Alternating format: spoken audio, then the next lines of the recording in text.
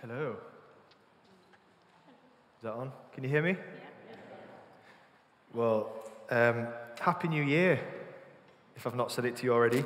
I'm so excited about this new teaching series we're doing. Jess and Rich and I were sat in a coffee shop thinking about what kind of theme, substance we should be launching this new year. And we talked around for a little while and we just couldn't really settle on anything. And then we landed, Rich, well, what about the Beatitudes? And all three of us were just instantaneously, yes, that's what we need to be talking about.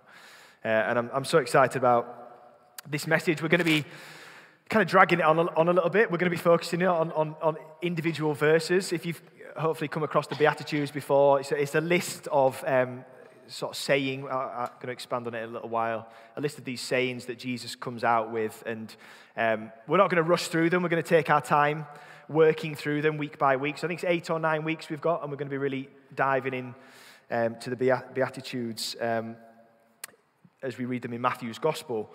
And my prayer and my hope that as we journey through this series really is that we encounter the heart of Christ afresh for us this year.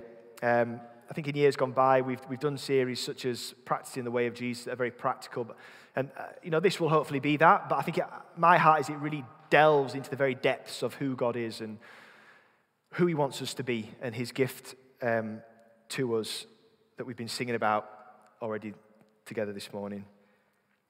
I think we've got the verses up. I'll do the reading. This is the basis of the whole series really. So let me begin by reading these verses from Matthew chapter 5. Now when Jesus saw the crowds, he went up on a mountainside and sat down. His disciples came to him and he began to teach them. He said, "Blessed are the poor in spirit, for theirs is the kingdom of heaven. Blessed are those who mourn, for they will be comforted. Blessed are the meek, for they will inherit the earth. Blessed are those who hunger and thirst for righteousness, for they will be filled. Blessed are the merciful, for they will be shown mercy. Blessed are the peacemakers, for they will be called children of God. Blessed are those who are persecuted because of righteousness, for theirs is the kingdom of heaven. Blessed are you when people insult you, persecute you, and falsely say all kinds of evil against you because of me. Rejoice and be glad, because great is your reward in heaven. For in the same way they persecuted the prophets who were before you." I've missed some words off, but that's how it goes. You get the gist.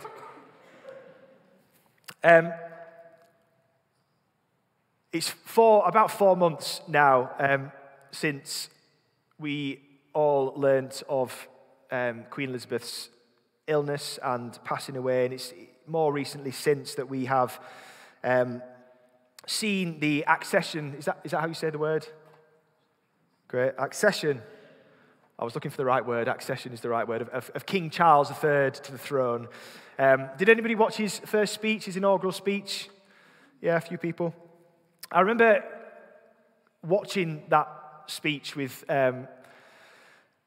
just really intrigued, actually, as to what would come out of his mouth. What would this new season, this new era look like for us, for the royal family, for us as a nation? It felt, particularly for me, I've only ever known, probably for most people in the room, I've only ever known the reign of Queen Elizabeth II during my lifetime. She's been very consistent, very faithful, a wonderful woman. And so it felt like a big shift in the world as we know it. In his speech, King Charles, after offering a tribute to his mother, he highlighted the transitions of culture and the changes in our world that from the time his mother was enthroned to now. He pledged to uphold his royal duties, which is a bit of a given, to serve people with loyalty and respect and love. And then he dealt briefly with this sort of reordering of royal roles and responsibilities. And the role of a monarch today, the role of King Charles III today is radically different from the role of a monarch 500 years ago, and it's radically different still when we consider 2,000 years ago, when Jesus Christ walked the earth. We learn through church history and through our Bibles that surrounded by rulers and kingdoms and empires, Jesus of Nazareth was born. And that's what we've spent dwelling upon this Christmas time. And in the first chapter of Matthew's Gospel, Matthew plots out this family tree. He begins his Gospel by plotting out this lineage, this family tree, connecting Jesus to the royal line of David and Israel. The picture of the Magi, the wise men, the three kings that has been cartoonified, if that's a word, a little bit in our nativity plays, in our nativity scenes. But these men travel for miles and miles and miles to come and honor the one born king of the Jews. That's why they visited the scene, to honor this new king. In his 30s, when Jesus began his public ministry, the first thing that happened to him was he was drawn into the desert for 40 days, endured this fasting and temptation where Satan appeared to him and offered Jesus all the kingdoms of the world and their splendor, which Jesus obviously refused. But then as Jesus begins his preaching and teaching ministry, what do we think was at the heart of his message then? We read in Matthew chapter 4, just before our reading, Jesus says, "Repent, for the kingdom of heaven is near." The week before his death, Jesus arrives in Jerusalem on the back of a donkey, which was, in essence, a coronation ritual. It was the entry of Israel's new king into the promised land. And in fact, when Jesus was executed by the Romans, he was crucified. It was the worst punishment. He was crucified for sedition, for treason, for claiming to be a king. We're told in the Gospels that the plaque above his head was written, "This is Jesus, King of the Jews." And then when we read the very last book of the Bible, we get to Revelation, we're presented with this apocalyptic image of Jesus, the Lamb seated on the throne of heaven. And I say all this because this concept of kingdom and kingship and royalty is a really significant central theme in our Christian faith. I feel like I do this every time, but look at the window behind us. It draws us up to see the King of heaven, King Jesus, our Lord and our sovereign. It's one of the central ways we understand who God is. And so what we have in our Sermon on the Mount reading, the words we've just read this morning, is something of a manifesto from this new king and his inauguration of this new kingdom of heaven. And the Sermon on the Mount is the first of 5 big discourses of Jesus we find in Matthew's Gospel. And over the next few weeks and months, we're going to be individually unwrapping these verses that Jesus teaches on this mountainside from the Sermon on the Mount, verses that have become known as the Beatitudes, a word which comes from the Latin just meaning blessed or blessedness. And just today, before we delve into those individual things, I just want to set a bit of a foundation, really, for the rest of the talks, set some context on what this looks like. Does that sound okay? Okay. So before we jump into the words and into the bigger text of Matthew's Gospel, just by way of setting that scene for us, I want to really draw our attention to this connection that we have between the spoken word and the person who's speaking it. In King Charles's speech, what he had to say, the message he had to deliver was inseparable from his person. His character, his past, his history, his beliefs, his appearance, his relationships, all that made King Charles, that was flowing from his mouth. The two things are inseparable. And so it is with Jesus. When we read through the Gospels, we encounter his spoken word, his teaching, his ministry, his communicated ideas.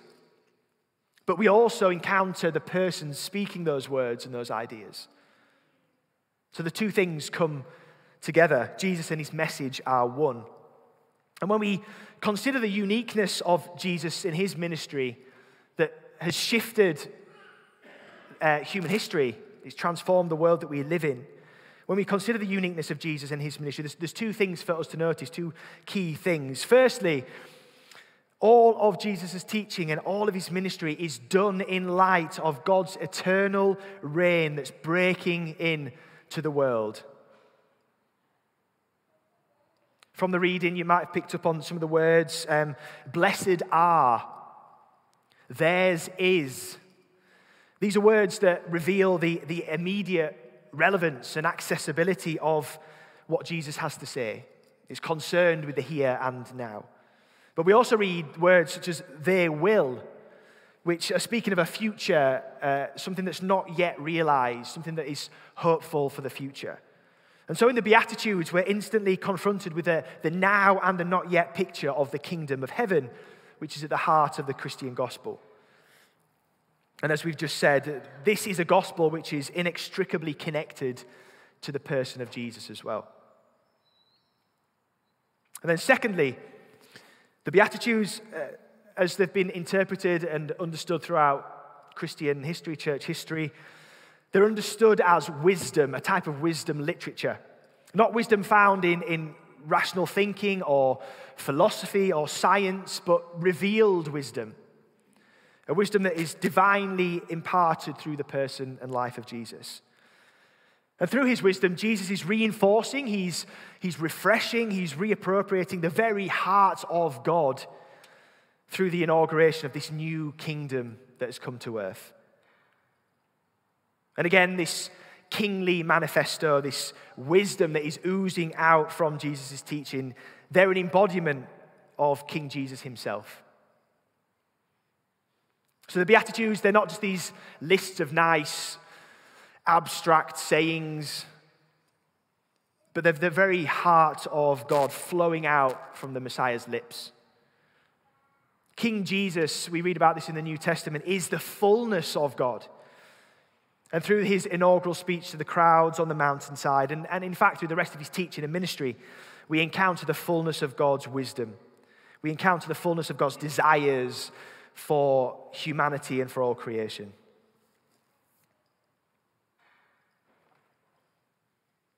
Still with me? Good. Somebody mentioned to me beforehand as well. Has anybody come across The Chosen, the TV series? Yeah. Apparently the new series 3 that's just, has anybody seen the third series? It was on at the cinema, wasn't it, actually? But it's talking about this. And it's giving life and animating the Beatitudes. So if you've not seen that, I'd encourage you to watch it. It's brilliant. But they're just hitting this scene of the Sermon on the Mount as well. So it might be nice to watch that alongside all we're doing. Anyway, I digress. The main headline that we're hit with when we read the Sermon on the Mount, particularly the Beatitudes, is this idea of blessing. Blessing, not condemnation, not fear, not anger or punishment, but blessing. The headline for the kingdom of God, the headline flowing out of Jesus' mouth is blessing. And in launching his kingdom manifesto, Jesus is not demanding perfection. He's not demanding high levels of performance, but he's proclaiming in the midst of poverty and grief and humility and injustice and persecution, he's talking about blessing. And it's really important, I think if we just skim through these verses, we can interpret it in many different ways, but it's really important to notice that these verses, they're not fundamentally instructions. And by that, I mean that they're not demanding that we practice poverty in spirit and go around looking like we're impoverished so that we might find the blessing of God. The verses in Jesus, they're not asking us to seek out grief and persecution so that we might encounter the blessing of God. They're not instructions, they're not laws or commandments here. The foundation of God's heart for his people is that they might encounter his blessing in the midst of life's sorrow and life's poverty and within our efforts and righteous desires. So God's blessing, therefore, is not something that we earn. It's not something that we don't curry favor with God. But rather, the blessing of God is something that we receive. It's a gift. It's something we encounter and experience when we shed our pride, when we shed our self-sufficiency, and when we approach God with humility. So this isn't a new set of commandments, but it's the very heart and essence of the gospel. It's the very essence of the kingdom of heaven. It's the very essence of Jesus himself. And as God's beloved creatures, we are invited to experience this blessing, to encounter this blessing by humbling ourselves, by acknowledging our helpless state. As Jesus teaches the crowds on the mountainside, you might have picked up on this theme, but we can't help but see the resemblance between Jesus and Moses. If you recount the story of Exodus, Moses climbing the mountain, receiving the commandments from God, and establishing that covenant with ancient Israel. But this time around, Jesus on the mountainside, he's in the process of initiating a new thing, a new covenant that's anchored and rooted in his blood, a covenant rooted in grace, a covenant that asks us to place our faith in his ability and salvation, not our own work and not our own effort. There's a covenant that gently invites us to live a blessed life, secure in the forgiveness and mercy of Jesus. The Apostle Paul, the wonderful Apostle Paul, elaborates on this in his letter to the Roman church. And Paul says that no one will be declared righteous by observing the law that was given to Moses. It's impossible. We all fall short of God's expectations. But rather, through this law that we've been gifted in the Old Testament, we become conscious and aware of where we've gone wrong. We become conscious of sin. In other words, when we read and we digest the Old Testament, we lose the ability to plead ignorance to the sinful condition that we find ourselves in, personally, socially, and in relation to all of creation and the world around us. So we're not righteous. We can't claim to be righteous. We never can claim to be righteous. In Jesus, a new invitation of hope is offered, which comes through faith. It doesn't depend on us getting things right, you'd be pleased to hear. But it depends on Jesus' righteousness, the fact that he is standing on our behalf. And so for us, our response to this invitation, it can only be humility. It can only be repentance, because there's no way we can do this by ourselves.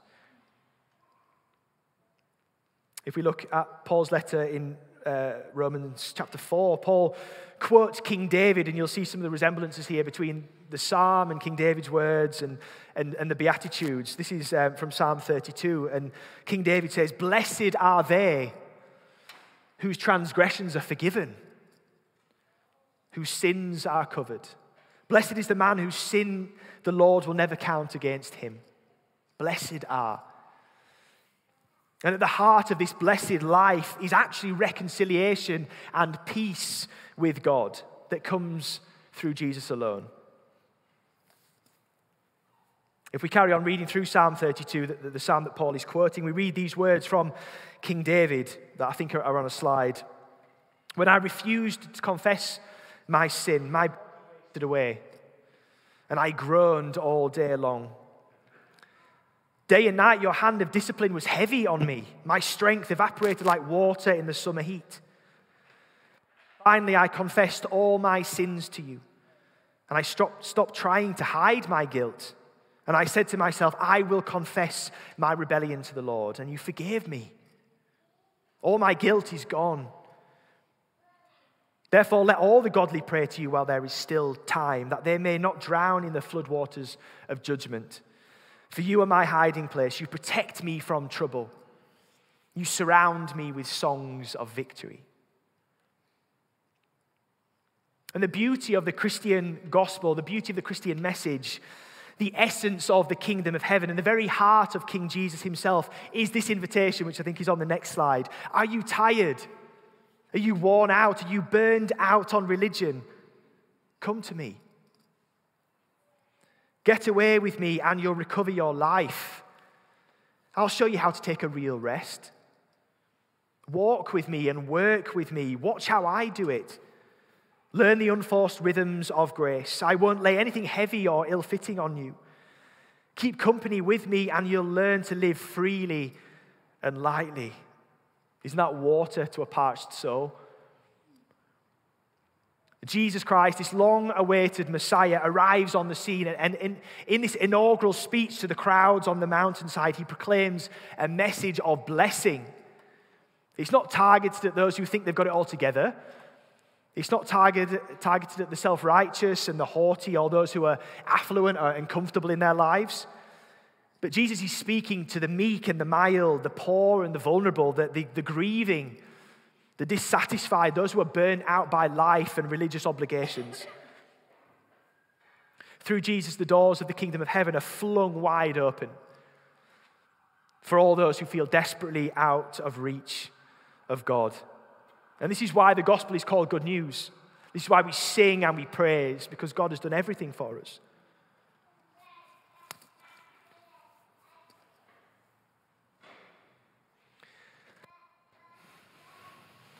We can't shy away from the warning. You might have picked up from Psalm 32 the words, flood waters of judgment, and while there is still time. And if we draw upon the Apostle Paul again in Romans chapter 2, we encountered the uncomfortable alternative to this. He teaches us, for those of us who persist in stubbornness, those who are unrepentant, that we therefore evade the grace and blessing of God. We choose not to receive that. And we're left only and exposed only to the wrath and judgment of God, who is good and just. And I highlight this because, I think we have to talk about this, actually, if we're going to be able to honor the text and the story of the whole Bible. B, it tells us of the seriousness, actually, of what we're dealing with here. It's issues of life and death, issues of blessing and desecration. But see, I don't think we can fully appreciate the significance and the magnitude of God's blessing if we don't come to terms with the reality of our own sinfulness and God's judgment of a world that's forsaken him. So I think they come hand in hand. We have to understand this concept of sin and judgment and wrath if we're truly to encounter the hope of God and what it means. Later, through the rest of the Sermon on the Mount, if you carry on reading beyond chapter 5 through to chapter 7, we see what Jesus is talking about here in more concrete terms. It becomes less abstract and more nitty-gritty, more everyday. And actually, the blessed life that we've been called to live in, it's different. It's new. It's not a continuation of the old thing. The invitation to hope and peace in the kingdom of heaven is that we are changed. We're transformed people. The effect of the gospel is that our hearts and the trajectories of our life, where all this is leading to, is that we're recreated to resemble the King. We're changed that we can live in unity with God forever. And Jesus quite clearly says in his Sermon on the Mount that he did not come to abolish the law. He didn't come to disregard all that's happened in the past, but actually he came to fulfill it, to complete it, to bring it to fulfillment. But in Jesus, the world experiences this fresh revelation of God's heart, God's desires, God's commandments, which is to bless, ultimately is to bless all that he's made. So in the Sermon on the Mount, Jesus continues to talk about ethical issues, moral things, issues with which the Old Testament law was concerned with, issues such as murder and anger, marriage and divorce, oaths and promises, forgiving people, giving to those in need, praying and fasting, materialism, judging other people. All these things become very concrete and in Jesus' teaching. And curiously, I find this interesting that against this new backdrop of grace and forgiveness, that actually Jesus promotes a more robust and weighty ethical framework than what had gone beforehand. He doesn't disregard morals, he doesn't disregard ethics, he doesn't disregard the importance of how we should live our lives, but he intensifies it because of his death and resurrection, because of the hope and the forgiveness that we receive because of him. Everything takes on this new eternal meaning. But because of Jesus, our righteousness doesn't depend on me fulfilling laws and criteria anymore. It doesn't depend on me fulfilling the written code with its countless regulations. But instead, we are liberated and obliged to live faithful and holy lives. Jesus indeed raises the bar, and his gift of forgiveness, it cannot give way to apathy. If we really truly encounter this as good news, it cannot give way to apathetic lives or laziness or persistence in sin, but to humble, godly living empowered by the Holy Spirit. Are you still with me? Are you doing well? Are you doing well? So what of this blessing? What does it mean to be blessed? What does it constitute? What is Jesus offering the crowd and us today? The Greek word, which I think I've got on the screen there, makarios. This is where we get the word blessing from. Some Bible translations, they say, blessed are those. Some Bible translations read, happy are those. And I don't think either of those two words give justice to what this word means. In its fullest sense, makarios means favored. It means happy. It means fortunate. It means to be envied.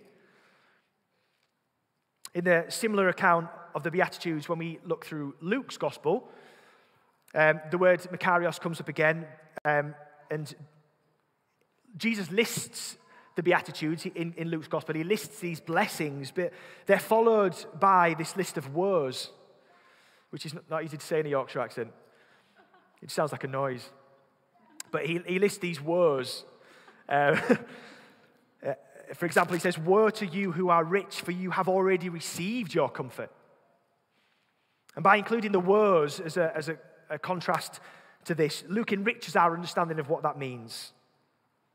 Woes, this expression of grief and condemnation. And in the minds of the crowds who were listening to Jesus on the mountainside, their minds would have quite quickly been drawn back to the Old Testament book of Deuteronomy. In Deuteronomy, where God was offering the Israelites afresh within the Old Testament context, the opportunity to be blessed through their obedience to the law. In Deuteronomy, we read that obedience to the law leads to a blessed life, but disobedience leads to a cursed life. And can you see the echo here? That the crowds would have picked up on blessing and curse, blessing and woe. But in the headline of God's invitation to ancient Israel in Deuteronomy was to choose life. And I think we've got this on the screen as well. This is God speaking to the people of Israel. This day I call on heaven and earth as witness against you, that I have set before you life and death, blessings and curses. And here's the invitation. Now choose life, so that you and your children may live and that you may love the Lord your God. Listen to his voice and hold fast to him. And now on this mountainside, the same radical invitation from God to choose life is being offered afresh through the person and the message of Jesus Christ. Choose life. Choose the blessed life. The old law was based on obedience to rules and regulations, but the new covenant in Jesus is based on grace and faith. The old law is concerned primarily with the here and now, but the new covenant in Jesus is concerned with both here and now, but also all of eternity.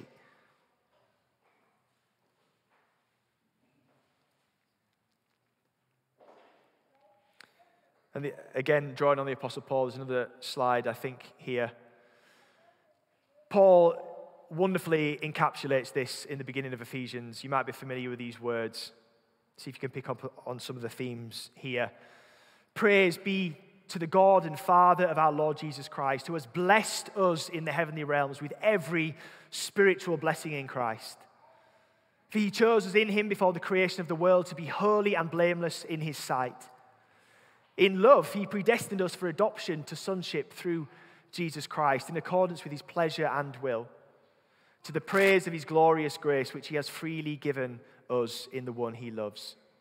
In him we have the redemption through his blood, the forgiveness of sins in accordance with the riches of God's grace that he has lavished on us.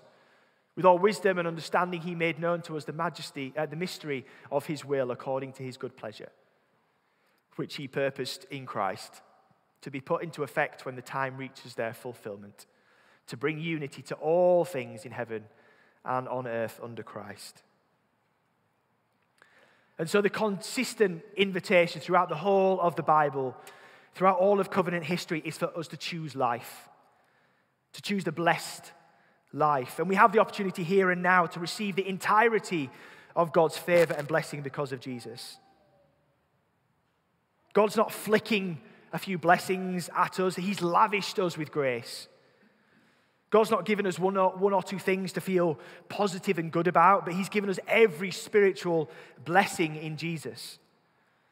He's not given us these blessings on condition that we tick certain boxes, but he's freely blessed us in accordance with his own and will.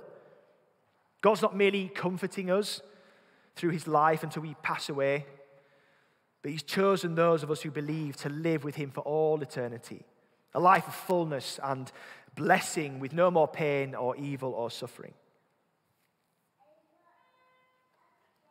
So what does this mean to you, I wonder? This invitation to know the King of Kings, this invitation to receive his blessing, what does it mean to you?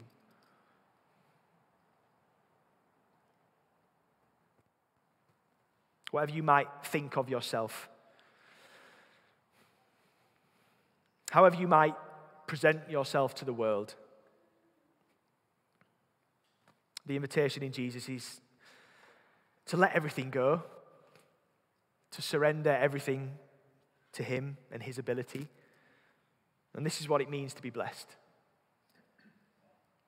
If you feel tired, if you feel heavy laden, if you feel at your wit's end this morning, if you feel you are burnt out, if you feel traumatized, if you feel anxious, if you feel like your life's got no foundation, if you feel lost, if you feel alone, if you feel grieved, if you feel angry, if you feel betrayed, if you feel like a fool, if you feel trapped and addicted, whoever you are, whatever you have done, wherever you find yourself, you are qualified. You're qualified to receive the blessing of God. You're qualified and you're invited to a blessed life that God is drawing us all into. Not because of anything you've done, not because of anything else has done, in fact, but because of all that Jesus, the King of Kings, has done.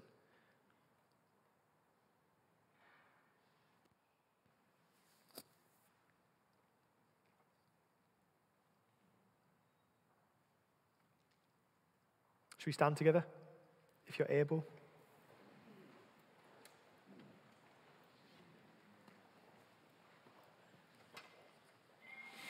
Why don't we just close our eyes for a moment? I've probably rambled on for a bit longer than I would have liked to, but let's just give some space for God to come and speak to us, to stir something within us. I'm so glad I got to speak on this week.